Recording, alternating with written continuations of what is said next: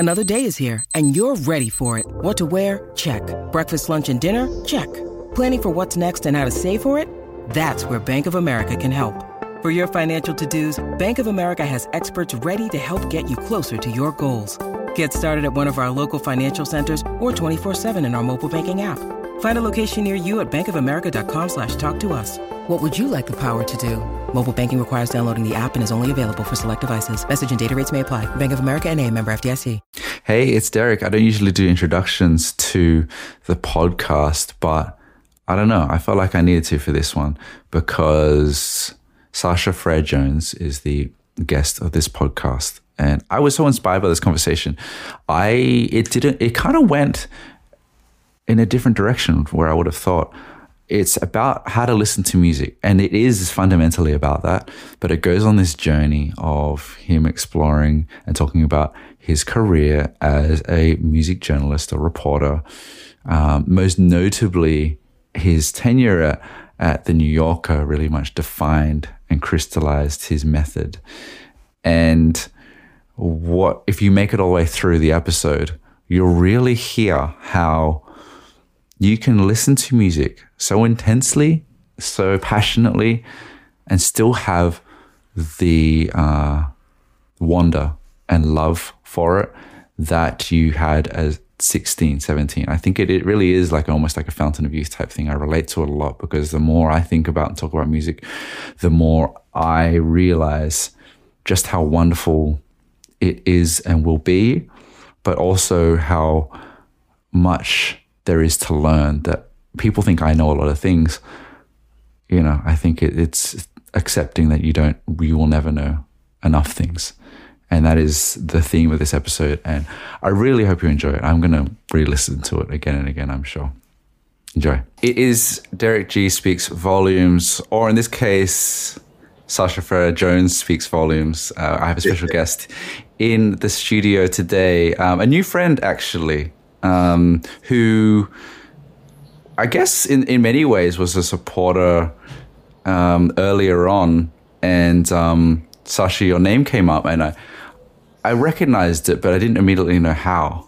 And then I thought about it for a long time and then realized that I have quite a long history with your family name and the type foundry of your brother. Oh, right. Which is why it all connected. And then it was all like, oh, this is all making sense now. This name kind of floats around different places. But thank you so much for joining to do a bit of an introduction to Sasha, one of the most influential and important music commentators, I was going to say of our time, has done so much writing and has been observing and thinking about music for, a good amount of time, that has contributed in so many broad, deep ways that there's like so much stuff out there to read and to enjoy, and is a brilliant writer and is someone that we've spoken recently and I felt had to come on at some point because I'm still unpacking how I think about music, and I think you've thought about it a whole great deal. So welcome. Well, thank you so much. Thank you for that lovely introduction. It's nice to be here in my spot. You're in Australia, aren't you? Yeah, I'm in Sydney. That's crazy. I'm in New York. I didn't get to spend enough time in New York when I lived there, but it's definitely somewhere I want to get back to, and it will be here. Definitely feel like a kinship to in many ways, that city. So, cool. But yeah, thank you. So the purpose of this podcast, I like to have a topic, a thesis, or something to explore, and we've been chatting back and forth about where we could explore, whether it's music criticism and commentary, whether it's how music has evolved over time. But I think I really landed on something where I just was thinking about all of that thinking and all of that experience that you have comes down to, and this is the topic, how you listen to music. Right. It's something that's in the air. It's something that you critically analyze. It's something that you enjoy. it's something that you observe, its cultural impact you think about for a long time. And I kind of wanted to break that down. And I'm sure it's not like a methodical thing where you have to do it in the same way. But I think that I would love to understand how Sasha Frere-Jones listens to music and how, therefore, your mind has like operated in this space to really think about artists and impacts and culture and great work and terrible work and everything in between. So I guess let's start with like,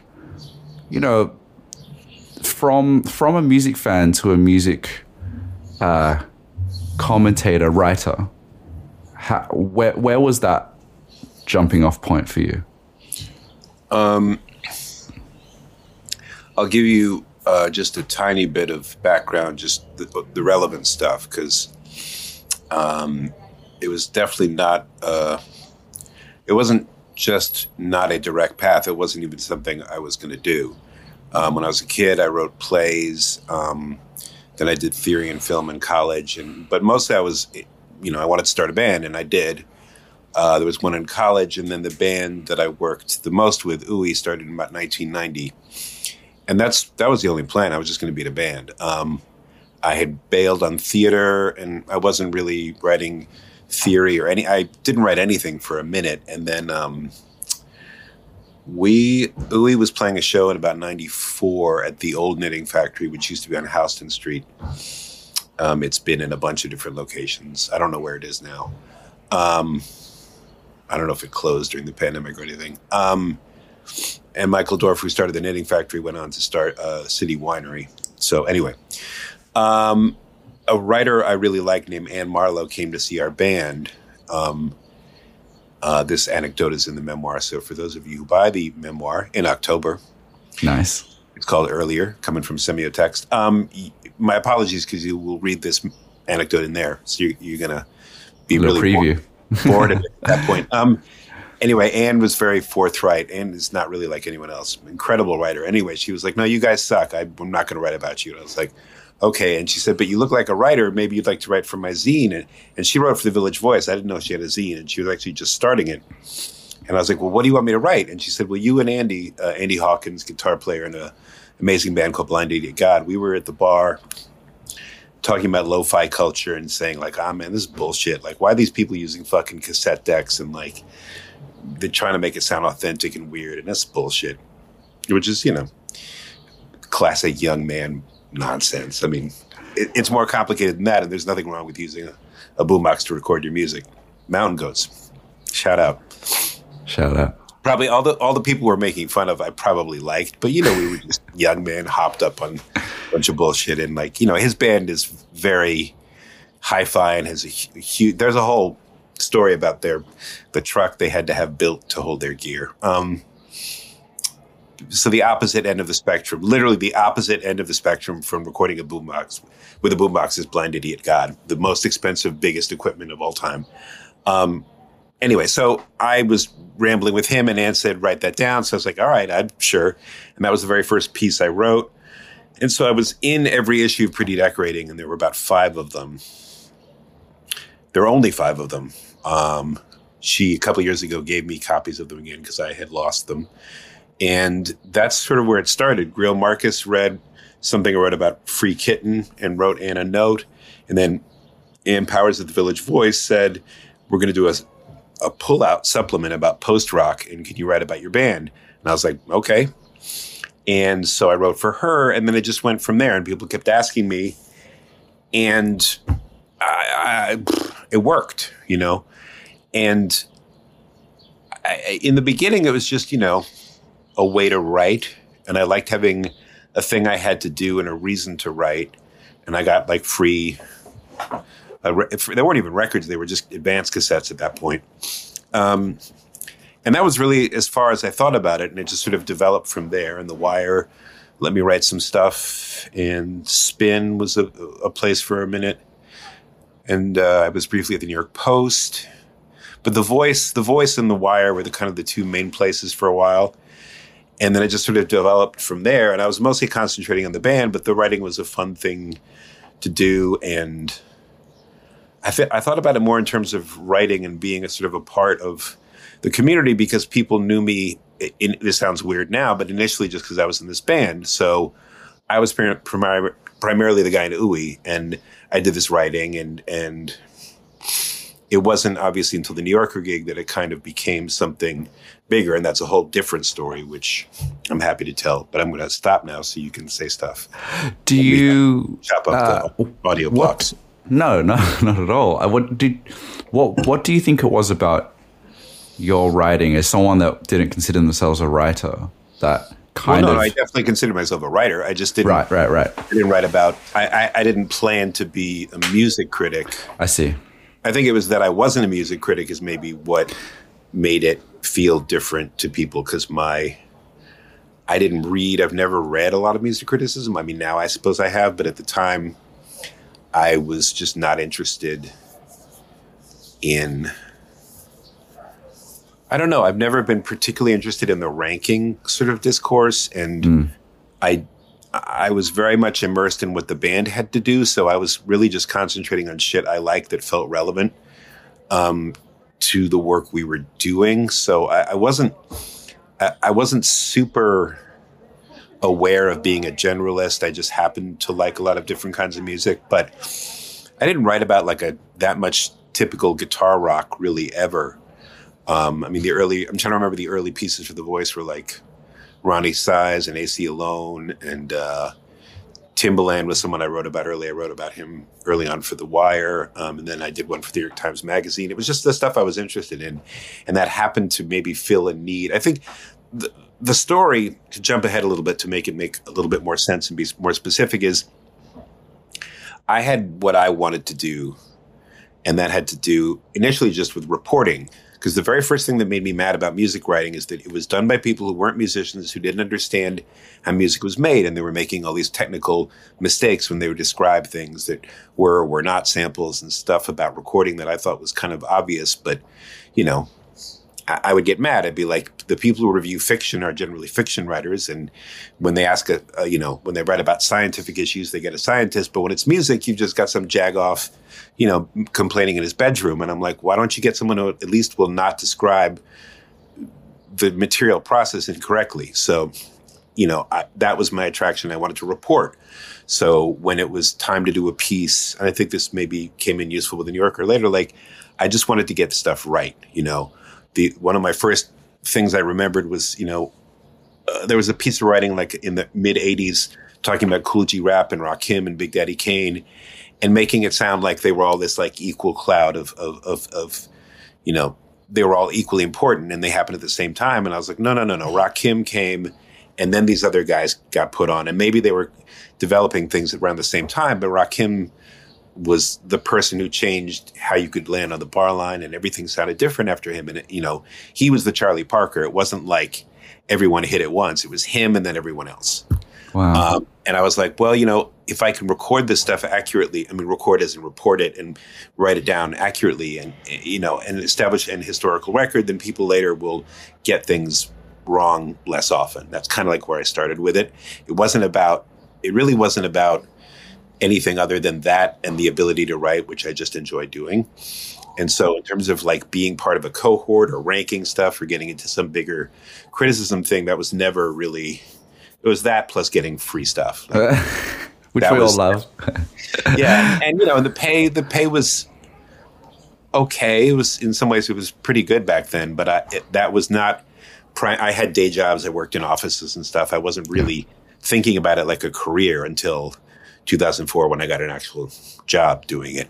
That's really interesting, because when you spoke about your early story of Ooey and being a musician, it does feel like it's important. I wouldn't necessarily, but I feel like that's it kind of defines the core of how you express and operate. And I feel like alongside that, what you said about documenting and the history of it and getting it right is important, because, not to jump around too much, but I know that we spoke offline about and I've heard you speak about it before as well, about ranking and the internet and all that sort of stuff and how fraught it can be. And it feels like fundamentally you are a musician that wants to document music's place in the world through your lens that is, I guess, trying to paint a bigger picture. It's not about Sasha and like, I think this is a 10 out of 10. It's about like what I've observed and why this is important. Is that safe to say? Yeah, I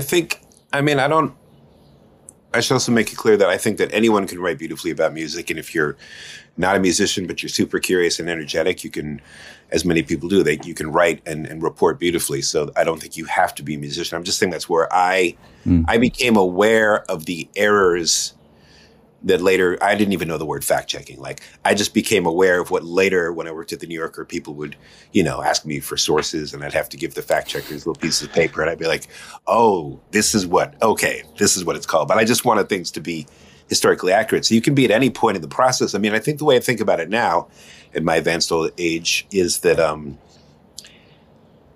and because of years and years of going back and forth, being a musician, being a writer, then being a writer with other musicians, and then sort of this sort of kaleidoscopic kind of like back and forth, is that, and hearing musicians talk about what they like about writing and then thinking about how I like and don't like it, and often don't care, because I find it very satisfying making records. And this sounds a little bit weird, but I'm not super worried about reviews when I make music, because it's so satisfying that anytime I put out a record, or I'm involved in a band putting out a record, like, at that point, like, I am so happy and I've had such a good time that, like, I don't give a fuck what anyone says about the records. And it's fine for the critical process to go on. But what I was going to say about the entire ecosystem is, like, there's this conversation, there's this community. And it was Taja Cheek of Lorraine, who said this great thing a couple of years ago when we were talking about how I think I was saying something sort of dismissive about writers. And she was like, no, I need to hear from a writer sometimes to help, like, put it in context and sort of, give the other part of the story, because everyone's trying to process so much stuff out there and to figure out not whether or not they like it, because everyone can figure that out without, I think, my help or anyone's help. It's more like, what is this thing and how does it relate to this other thing? And often a writer, not so much now, but intermittently, writers or people in the audience, people can react and say, like, I'm thinking of Doja Cat's Moo, maybe not, the thing you thought I was going to bring up, but, like, that bounced up out of wherever it was, 2018. And, like, it was so hilarious and sweet and funny and great. And, the audience kind of put it in a place where they were saying, like, we like this person, but also we like the fact that there's this kind of clever and kind of, like, what the hell is this? But people really wanted that, and the reaction of people, not necessarily criticism, but just the conversation, helped put this person in a place where I don't think it would have been as rich without people reacting to that person. And so, and over time, especially as younger people bring back older stuff, which is one of my favorite things, is seeing how stuff that I did or didn't have a relationship with, you'll see, I don't know, watching people go bananas for Luther Vandross has been really fun for me. Or, going nuts over George Benson, or there's, like, things that were in a certain place before. It's also interesting to see the stuff that doesn't get brought back up. Like, when I was young, Elvis Costello seemed to be of massive importance, and I still love Elvis, but, like, I don't hear people talk about him almost ever. And that doesn't mean he's not important, but these things shift and move, and things, now You're the One for Me by D-Train or something, like, what is it? Got to keep keeping on. Like, these songs will pop up out of nowhere and people will love it. They'll be like, oh man, I love those synth pads. And I'll be like, damn, that was just one of 100 great songs that year. But, the conversation brings it back into focus. People are like, well, now we love these DX7 stabs and these, these little drum machines. And, like, people are vibing off this in some ways more intensely than they did that summer when it was just like a 6-week period and then we were on to the next thing. Because when I was a kid, in the 80s, that was a very intense moment of production. And so stuff was just flying by. And you'd come down to J&R Music World and there'd be a new Meat Puppets record, and just stuff was just coming out bang, bang, bang. And, like, and it was a very sort of woolly spaghetti answer to the question. But anyway, in terms of like, why be a critic, is that there's this conversation, and it's less about the ranking for me. Not that I don't like things more than other things. Obviously I do, but it's helping each other situate things. And I mean, there are people like Fantano who do ranking, and I find it interesting to watch them.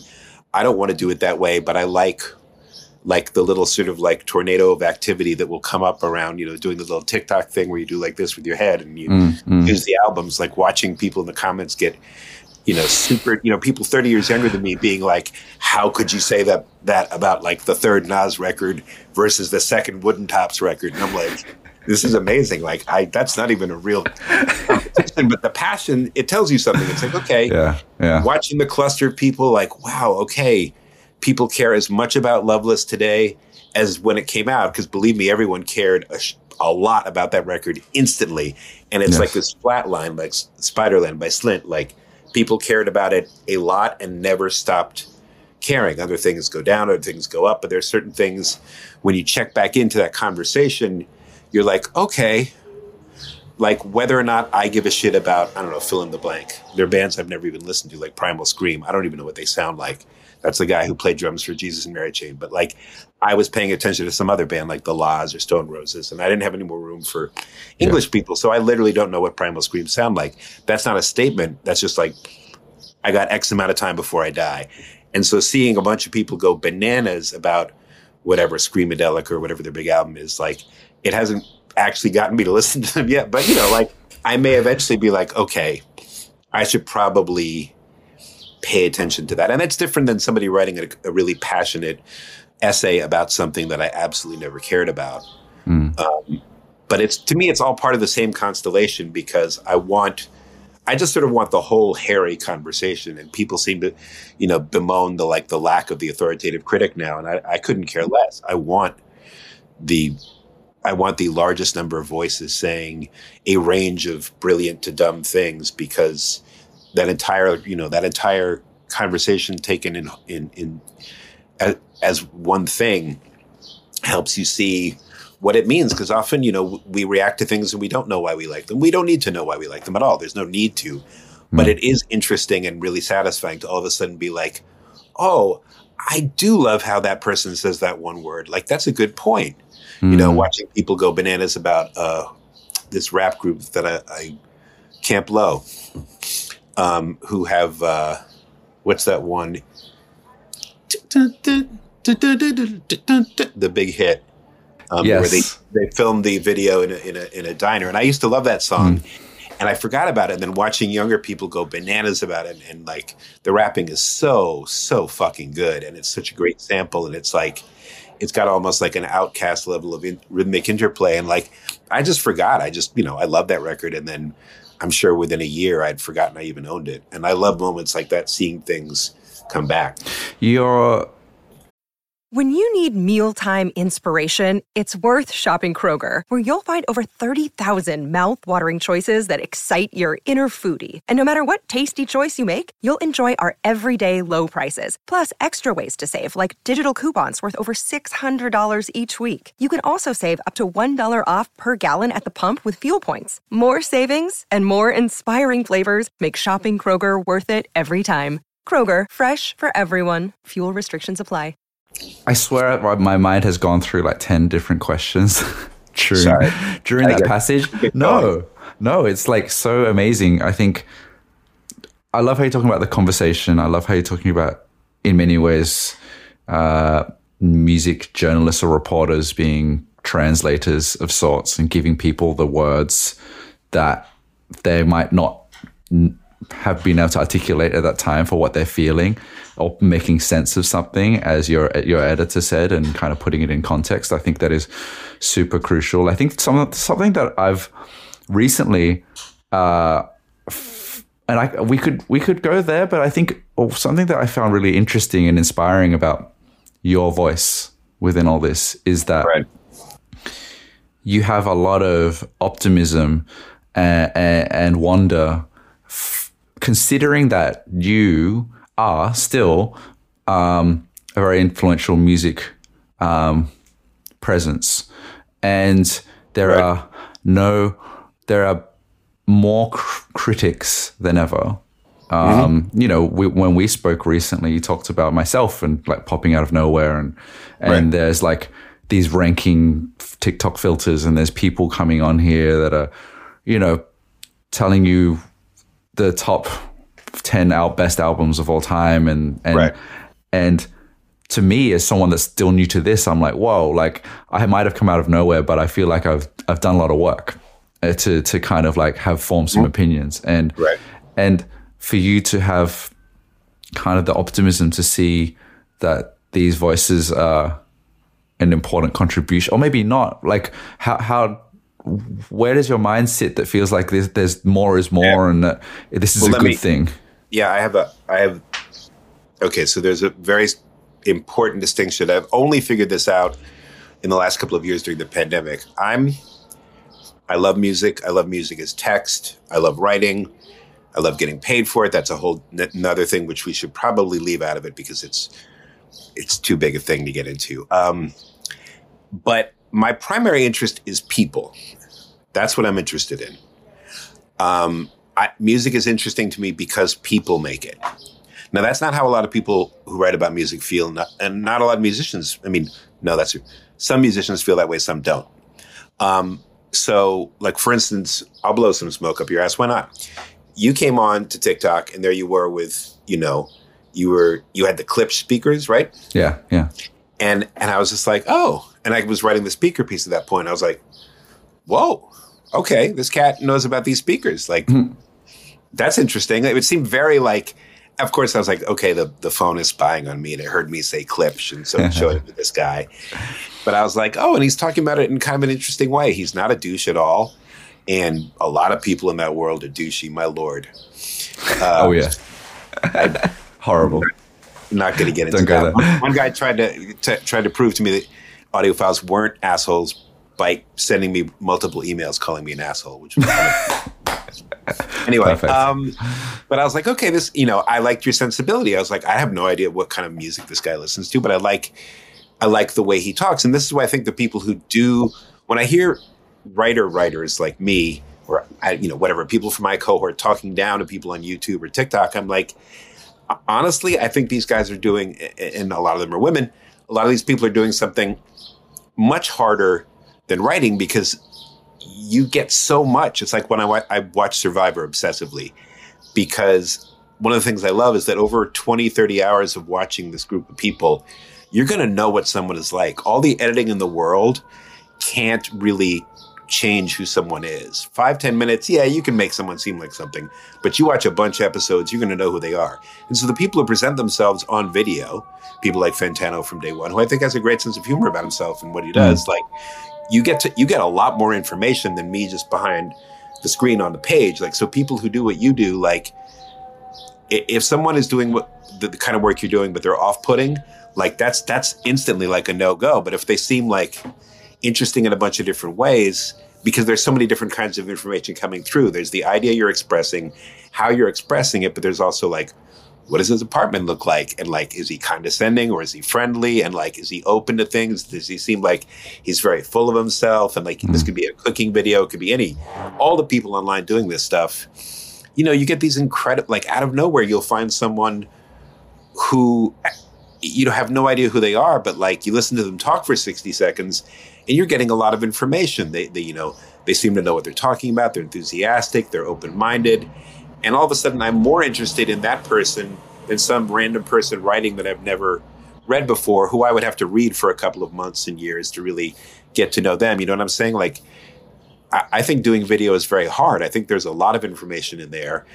It's very hard to be like someone that you can deal with, because if someone is off-putting on video, like you can't come back from that. You're instantly like, no way, not interested, So I think it's a really democratic form. Like you can get someone to watch a 30-second video and there's this weird bias. It's funny that people who write about popular culture then are like, oh, we want the really great critics. And I'm like, if anything, if you've grown up like watching TV and listening to popular music, you should be open to the idea that someone would hop up in front of a camera and be really interesting. There's that really grouchy woman who holds the microphone and like she's kind of angry all the time, and she had what she calls them like fast, irresponsible, lazy reviews, and she's great. And then there's another woman who's super like enthusiastic and goes through a bunch of shit. I think you interviewed her. I forget her name. Margot. Yes, Margot. She's awesome. There's a young woman named Liz who's going through a 500 albums list. I don't know where she got the list from, but she's very deadpan and hilarious. And like, I love that. I love that she puts like, she's got a bit going. Like every album is ranked against some album I've never heard of. I think by the Veronicas or something. Is it better than? I'm getting it wrong maybe, but I love that people can just jump up and do all of that at the same time. Like honestly, I prefer that kind of chaos. Like I open up TikTok and I'm like, whoa, here's a brand new expert out of nowhere. And like, I love it when they got some fight into them and they're going to like go against, received wisdom. And they're like, fuck this stupid book, fuck this list. I'm going to tell you. And I'm like, yeah, go for it. Like I would much rather hear someone do that out of nowhere than read someone I've read a million times or read myself or even read anything. Cause I love the idea. Well, it's not an idea. It's a fact that history is this roiling kind of changing sea, and, stuff that I foolishly thought was important or I care about gets mangled and reformed by new listeners. And, sometimes they agree with me 100%. Sometimes someone will be like, oh my God, the beat in Vitamin C by Can is incredible. I'm like, yeah, it is. And I'm like, that's obvious. And then someone will, point out something I'd never thought of, or, sometimes consensus is fun. Like I'll see the same James Brown clip I've seen 1,000 times, and I'll just see a new person freaking out about it. And I'm like, yeah. Like, I know the one. it goes on and on and on. And I sort of like the endlessness of that format. Not that I don't want to read. I like reading's great. We interrupt this very wonderful episode to shout out and provide information on this week's sponsor, which happens to be the sponsor of the podcast, Turntable Lab. And let me tell you a bit about them, shall I? They've been around for more than 20 years in the space of audio gear and records, and is the trusted source, many would say, in the realms of turntable setups and accessories. And I like this line that they say, everything for beginners, both beginners and hi-fi enthusiasts, which it makes a lot of sense, because you can go there for the nerdiest, most specific things, or you can go there to be like, I want my first turntable. I don't know what to do and what to buy. I want to buy my first needle. I don't know what to do or to buy. Turntable Lab is the place to go. You can check it out at turntablelab.com. They also have the Lab, which is a part of their site, which has over 100,000 records. So if you want a record and you're buying some accessories for your turntable, it's all there. Why wouldn't you? It's like the old record stores. They used to sell, speaker cable as well. What happened to that? You can take advantage of their 4 or more deal, where you can take 10% off when you purchase 4 or more records also. So, a little kicker as well. Turntablelab.com. You can also go to turntablelab.com // Derek, where I've handpicked a few things that you might like or be interested in. Headphones I've used and loved, turntable that I own that you might want to check out as well. It's all there. It's all love. It's Turntable Lab. Back to the episode. How does it feel to be a music journalist and have thought and contributed a lot to, as you say, the time of what it meant, and you consider certain things important, and then, like you said, things. Elvis Costello falls away, but I've thought about this too, about like, how come you don't hear much about X artist? How does it feel when you feel like this is forever, this artist, this album, this is so important, and then over time is time right that it's looked back and being like this, or do things get lost in the fray? Is there a moment in time where there's like a consensus because there's a trend on TikTok that pushes this artist that way and another? Like, how do you feel about that? I mean, the reason I said that I'm interested in people is that partially has an historical valence, as we used to say in the 80s. Like, think about something like ragtime, okay? So ragtime was a big deal when it happened. And it blends into the earliest days of, well, kind of everything. It bleeds into blues and jazz and all these moments. And it's important. And then there's like this crazy, wacky moment in the 70s. My dad loved ragtime. And, the Sting was this moment where Scott Joplin, the music, this beautiful music comes back. But like ragtime, I'm going to go out on a limb here. Absolutely no disrespect to Scott Joplin and the ragtime crew, but like people don't give a shit about ragtime. Like they just don't. It's one of those forms that just died. And I'm sure there's a revival somewhere, but like, and it has nothing to do with the music being good or bad. It has to do with like, there are historical moments that come and go, Ragtime was incredible, but whatever point it was getting done for the people is now getting done through something else. So it is neither bad nor good that we don't have like a lot of ragtime in our lives now. I loved it as a kid, but I don't think music is something that can be gotten wrong, and I don't think the canon is something that anyone should spend a lot of time worrying about one way or the other, because I have seen over and over, and this is maybe a big advantage of aging, because 20 years ago I probably did have some kind of more kind of like angry Arthur Fist kind of like, we need the real hip hop, bro. Like I probably had kind of some dumb ideas about like, I don't know, DJ Premier and what was the right way to make hip hop or whatever the fuck I was thinking. Or if you don't listen to the meters, you're going to go to hell or something. And I don't think any of that now, because I've seen so many young musicians just out of a clear blue sky like fall in love with crazy intense experimental music like Alien Radig, or out of nowhere they'll start playing music and they'll be absolutely deep into really out jazz out of like a 0 to 60. Like one day they're listening to David Bowie and the next day they're making like spiritual jazz. Like it's all there in people. People are going to figure it out. And music is an incredibly fluid and flexible thing. And I swear to God, every day, and I get grouchy and I'm like, oh man, I wish somebody wrote lyrics like Robert Forster, or like, I wish someone was, had the intensity of Nina Simone. And pardon me, almost without fail, within a week or two, I will find exactly that. I will stumble into, I think Phoebe Bridgers is a great lyricist. I think there are a bunch of people who sing now with an intensity. I sometimes am watching a show, it doesn't matter what it is, and this is one thing that's great online, is like there is no dearth ever of people who can sing and play their asses off. Like I think the effect of journalism can often be really unhelpful. Like it's hard to get my mind to unseat Miles Davis and Michael Jackson and Prince. But what I'm about to say is actually, I think is true. There are plenty of people that talented. Now you're going to say, hold on a second, a Prince? And I'm like, well, what happens is that people are given attention and money and budgets and exposure, and the critical machine repeats stories and it reinforces 5-star, sign of the times. And these are people I love. Like I love these recording artists, but I genuinely believe that there are people as talented as all three of those people. And like whether or not they get put on and whether or not they get shine and resources, that's just historical mayhem and the unfairness of life.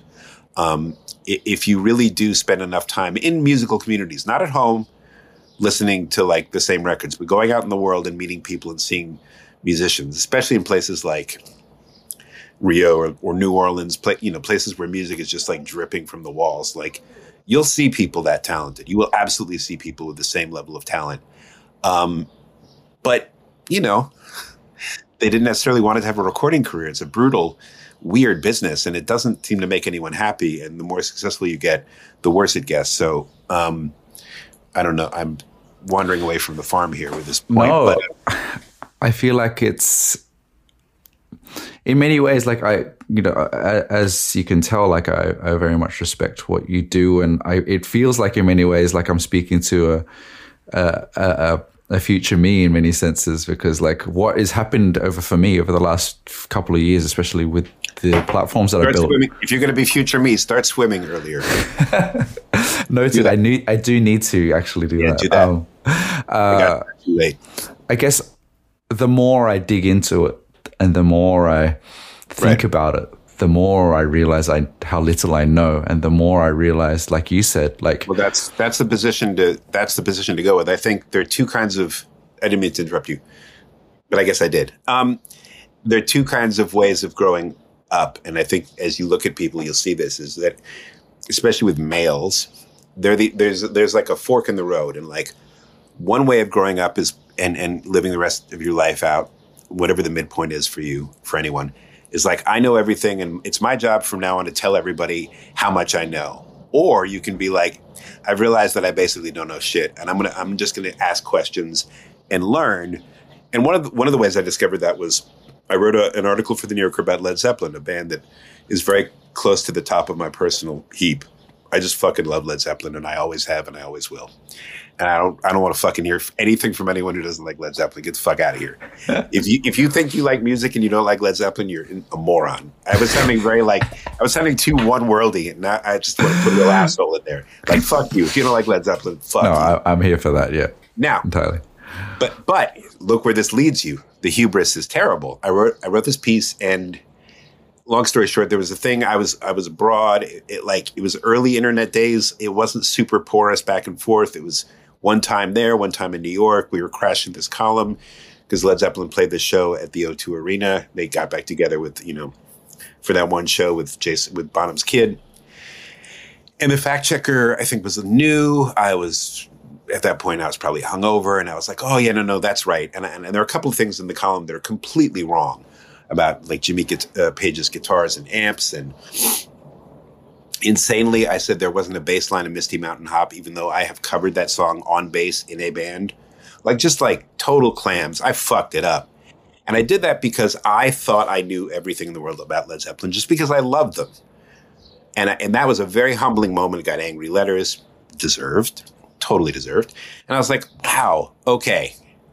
Loving something doesn't mean I actually know anything about it, and whatever I think I know, I'm never going to know everything. I just saw a young woman 2 days ago on TikTok talking about Going to California, the song by Led Zeppelin, and, mentioning the Joni stuff I knew, but there was like one little thing in there that I had never heard. I know the story of that song pretty well, and how they talked about Joni, and I'm not remembering what it is, but there was one fact in there about and there was a night they went to a bar or something. I'm getting it wrong, but I'm now of the position that I want to hear the story 10 times. I want to read the book 3 times. I want to re-interview people because something is going to come up.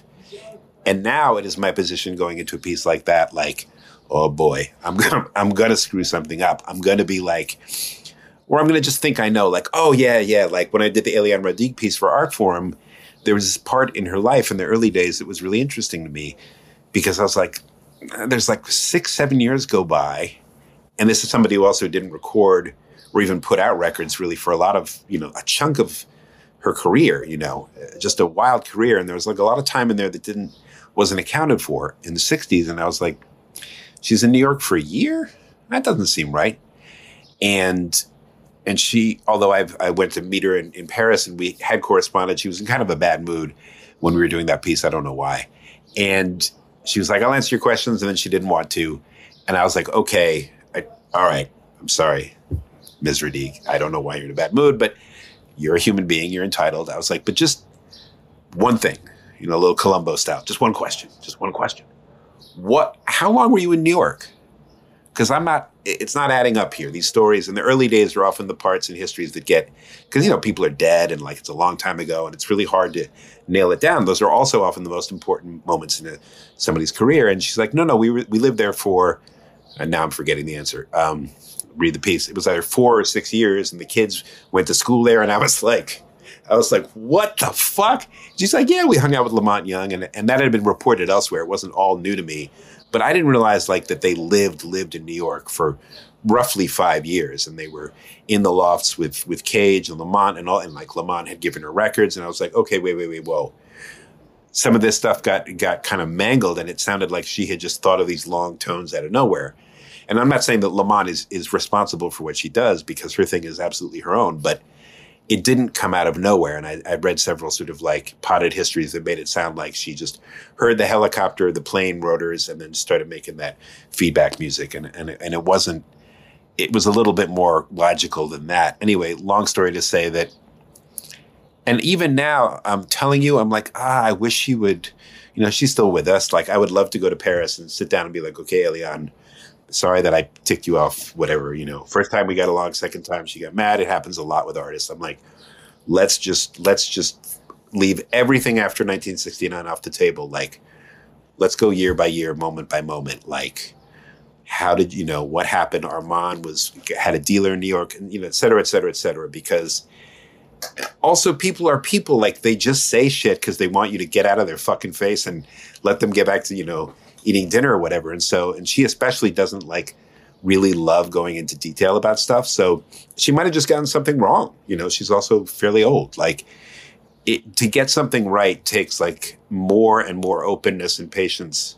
And so that, all of that leads me to believe, like, I really don't know anything about anything. So when somebody wants me to like be an expert about anything, I think early on, I was like, oh, yes, I would love to appear and tell you all about fill in the blank, Pharrell or Timbaland. Now I'm like, I'll tell you about something that I was there for, that I really know. But other than that, like, there, some nerd will pop up and be like, here are the greatest unreleased Pharrell beats. And I'll be like, shit, I thought I knew all of them. Then I'll be like, I don't know any of these 37 beats. Like, what am I talking about? Like, you know what I mean? Like, so that's like an enforced humility. And partially having a gig like the New Yorker means that people are always coming at you and throwing shit at you. And the first response is to be defensive and duck. And then the second response is like, okay, well, you got a point there. Like, that's true. Yeah. Like, you were right. And that means I have a different attitude about the gig than I did, 25 years ago, when I didn't even know it was going to be a gig.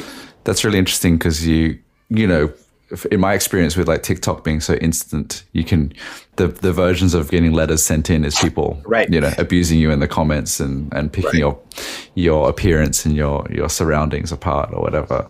But it happened in the New Yorker, and it happened, with passionate people sending in handwritten or typed up notes or whatever. How you make me think about people, you had a funny thing about people in your Discord making little memes of you, and I think that's really healthy, that people, like, you have to instantly get a thick skin and have a sense of humor about yourself and take and roll with it, because like, you have a lot of people watching what you do, you like what you do, you put out a lot of stuff, and if you were a real like crybaby about it, like, you wouldn't be able to do it. You'd have to like fold up your little kickstand, whatever, and say like, fuck it. But you don't do that. You just roll with it, and you get, in the best part of the internet, real posters. And I think Fantano's amazing at this, like, or Doja Cat, I think is one of my favorite examples. Like, so much shit gets thrown at them, and then like, and they just roll with it and like make it funny and throw it back, and just, they stay in the trenches. And I'm not 100% sure I could do that. It's intense. I think you're quite good at rolling with all that. But, also your fans seem to largely like you and appreciate what you're doing. But you probably got some nasty stuff I don't know about. So. Oh, big time, big time. I think it's like, I don't have a thick skin. It's more like you just hear the same things, or you get a bit more cautious about how you present things. Right. And usually it's about the fact that I wasn't there at the time. And therefore... Oh, really? Yeah, and therefore, like, the legitimacy of, like, I don't purport to be like a historian. I just love the music that I've discovered and built a relationship over time. But give me an example. What would somebody say? And looking back on this one, I understand. So 80s, like D-Train, right? 80s R&B of that ilk. That my shit that was R&B, right? Sure. But when I discovered it in the mid 2000s, it was presented to me as post-disco, and I didn't know it as anything else, right? So when I made this video, I made a playlist of it, and I said some people call it R&B, some people called it lots of different things, and I listed out those things to try to cover my butt. Okay. But I started with people don't talk enough about post-disco, and people were coming at me. People do talk about it. Who are you? This guy that wasn't there. It's played everywhere, and it got very like almost like I was racist or like many other things. And there was a Wikipedia page that's dedicated to it that's like captures it as this genre. And I'm like, well, at least I have that to fall back on. With the genre being post-disco, which is, I understand, is contentious. I don't even know what that it means, to be honest with you. Right, and that's the thing. I understand it now because I don't think I ever could have gotten out of it at the time, because like I had heard of it as that the kind of distillation of it for what it's worth on Wikipedia is that I understand it wasn't that and acknowledged it, but still wasn't good enough because I probably should have called it 80s R&B. But then it's like a lot of vitriol came from that, and definitely has made me more cautious about how to talk about genres and eras that I wasn't a part of. Not to get bogged down in the weeds of this particular dispute, but can you give me an example of what else post-disco would be? It's very much like synthesized R&B, like danceable R&B from the 80s. Okay. Yeah. I'm curious just because I'm obsessed. I mean, this is the moment of my teendom, and I'm obsessed. I think possibly because of the memoir, I've really been going back to this moment and for many, many people, the music of your teen years is kind of what you imprint on. But as a musician, so all I was at that time, I certainly wasn't thinking about writing about it. But as someone who bought a lot of records and made little dance tapes and wanted to figure out what to, Body Meta, the band I'm in now, is named after an Ornette Coleman record that came out in, 78, 79, somewhere around there. And like the moment when everything, including early rap, was dance music. You have all these 10, these 12 inches and rock bands like Power Station and Thomas Dolby. Like there were remixes. There was a moment where everything felt like dance music, and you could go to Danceteria and hear any of the records you'd been listening to during the day, whether it was Kid Creole or Defunct or whatever. Even sometimes they'd play a Bad Brains track. Like it was all dance music. And there was this weird sort of homophobic, terrible disco sucks movement in rock that was basically a reaction to, aside from just some pure racism type shit, it was also like, it was so clear that side was going to win because everybody loved dancing. There were 12-inch mixes of Bruce Springsteen songs. There was Madonna, Prince, like everything was dance music. And when rap became not dance music and it became car music and nodding your head in baggy jeans music, you had this increase maybe in like samples and lyrical, skill and all that. But like, I really missed it being dance music. As the 90s went on, like that all kind of died and dance music became what people were calling techno or something, or vice versa. And this huge sort of like beautiful cloud had dispersed. But post-disco, I would have used that term because anything that says post, I'm always like, starting when and ending when. Like I'm like, I don't get it. I don't like. Yeah, and someone would have called it at that point.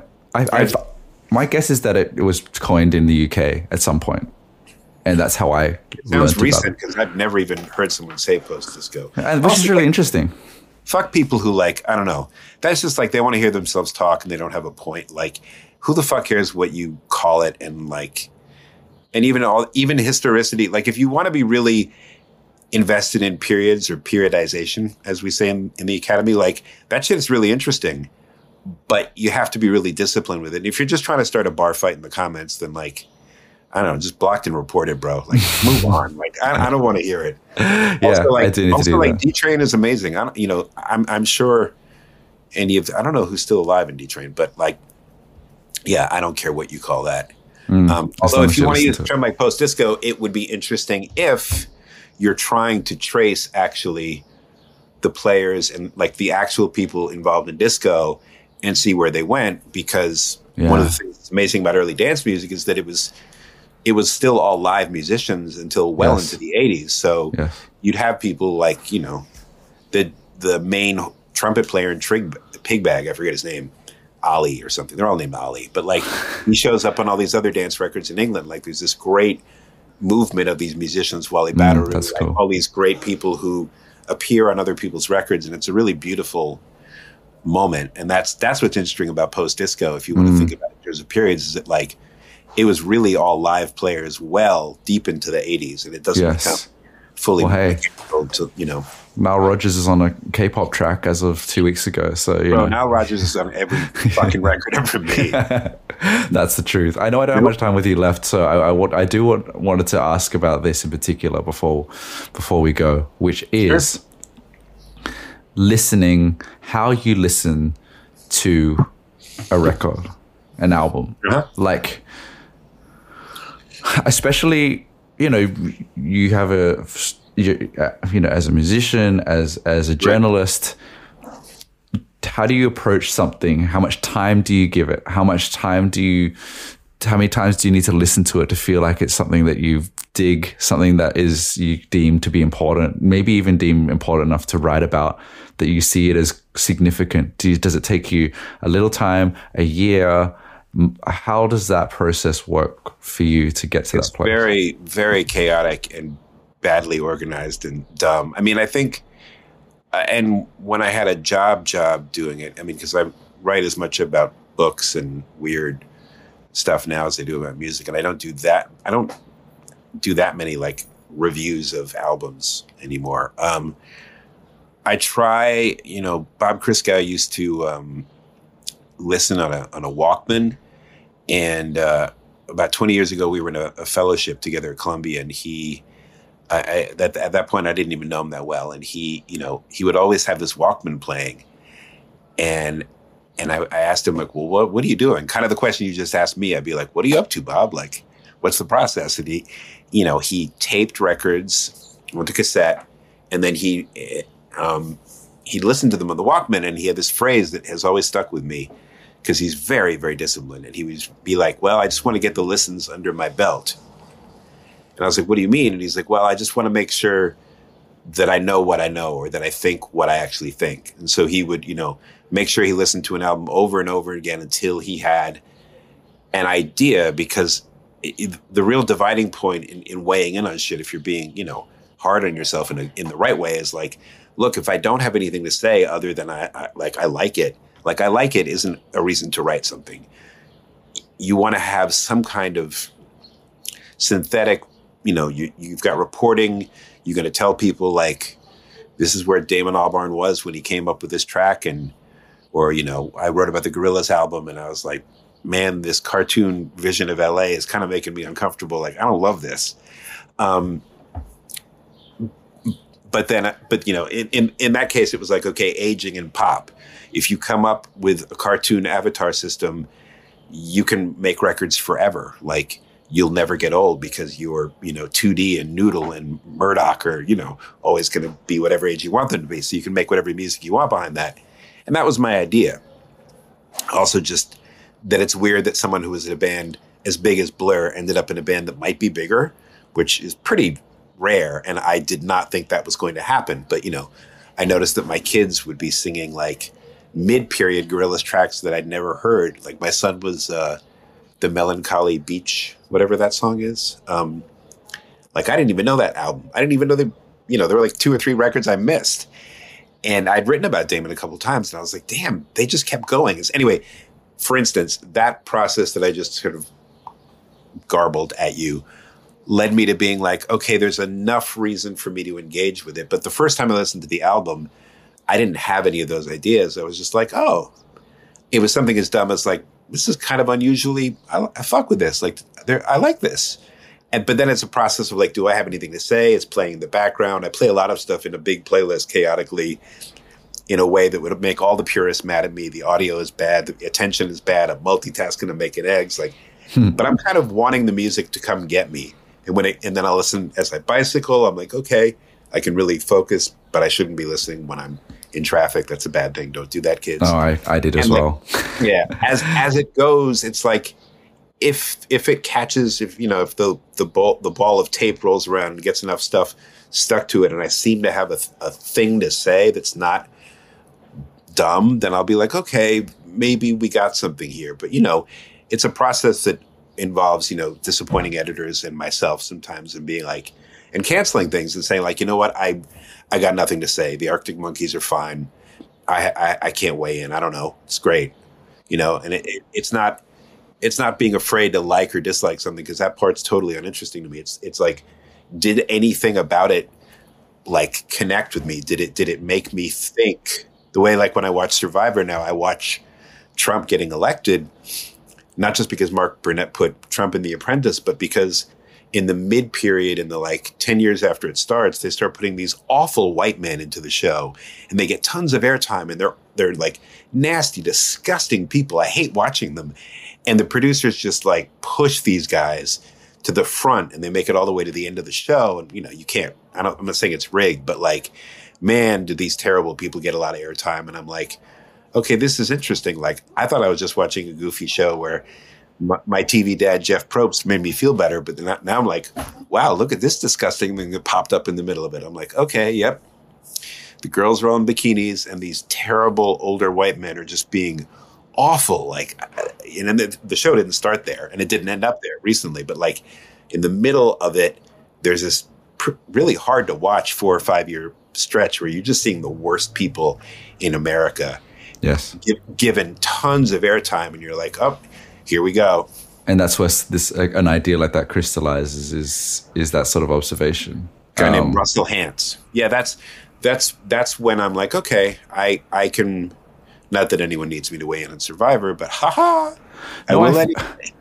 really relate to that, because I have a big note for my, like I put all my TikTok ideas in like a reminder, like in the Notes app, in Apple Notes app.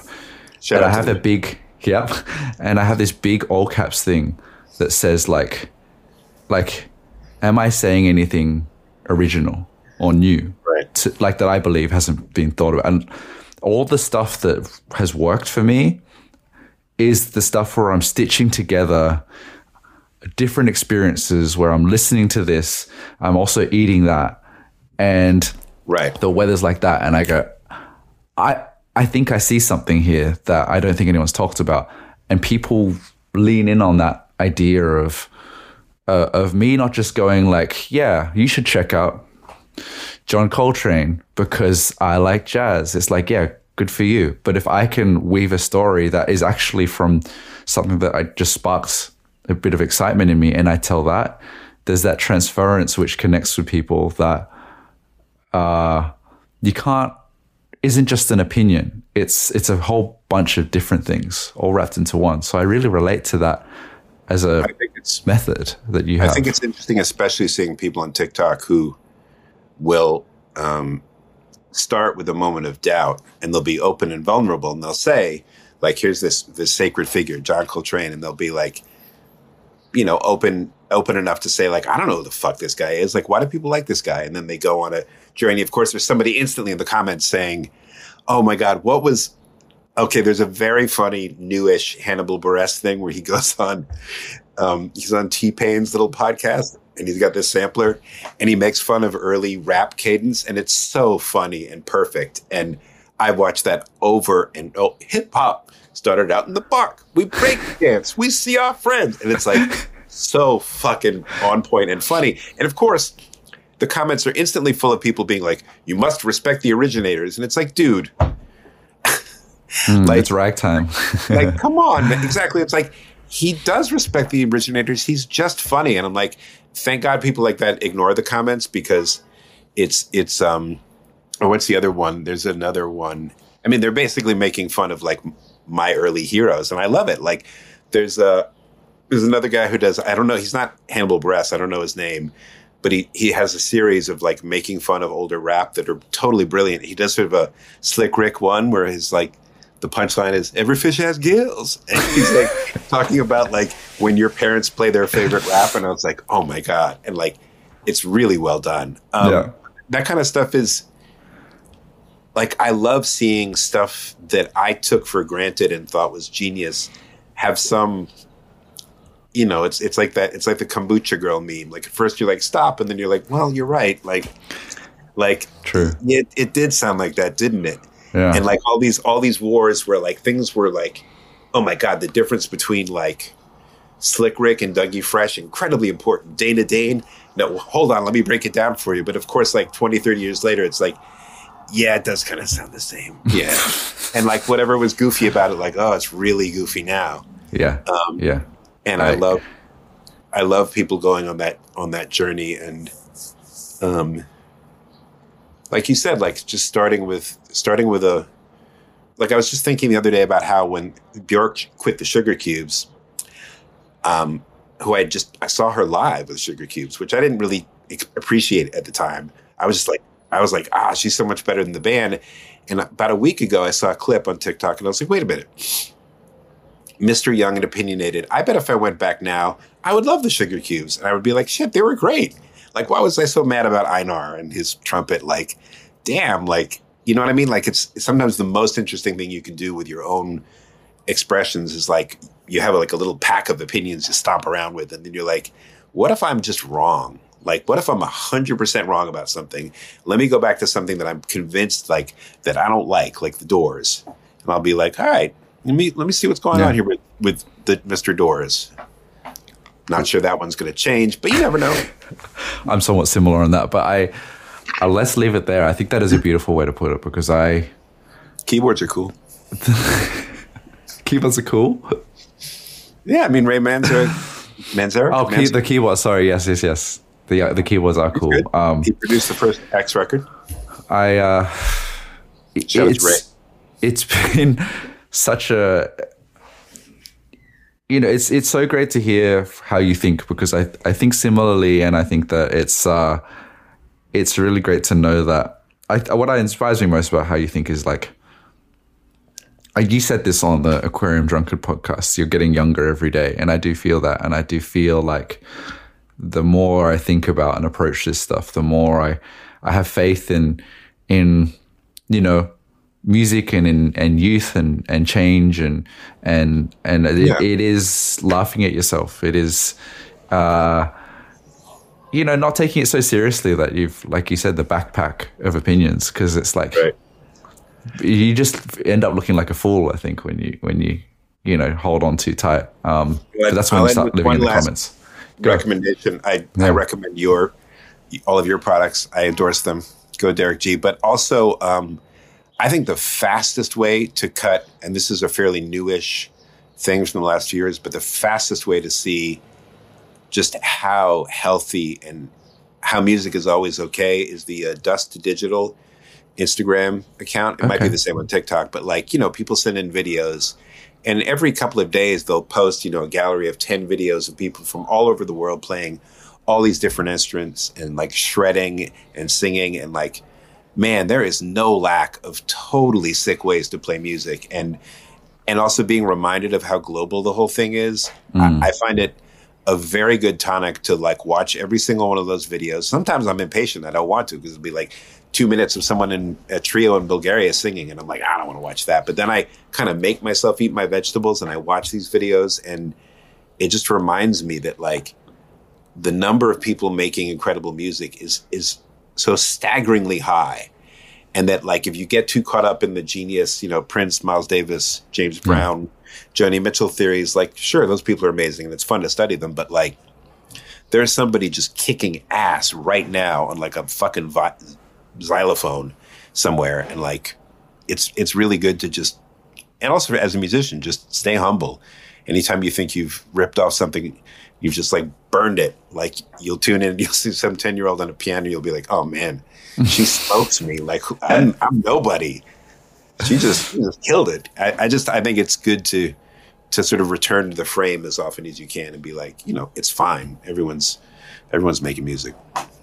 I appreciate your wisdom. I think that everyone that listens to this podcast listens to a lot of music, but then likes to make sense of it as well. And I think that there's so many things that you could just clip up and quote from what you just said. So, nice. Sasha Frere-Jones, I appreciate you a lot, and thank you for doing this, and thank you for your support. It's been amazing. Thank you, man. Thank you. And your book, the memoir is earlier. October. Cop it, October. Actually, it was going to be October 24th. It might be, no pun intended, earlier. There's something else coming out the same day. We're trying to like put some space between them. But anyway, right now it's October 24th. Book is called Earlier from the mighty Semiotext. Cop it. Get the shirt. Get the towel. Oh yeah.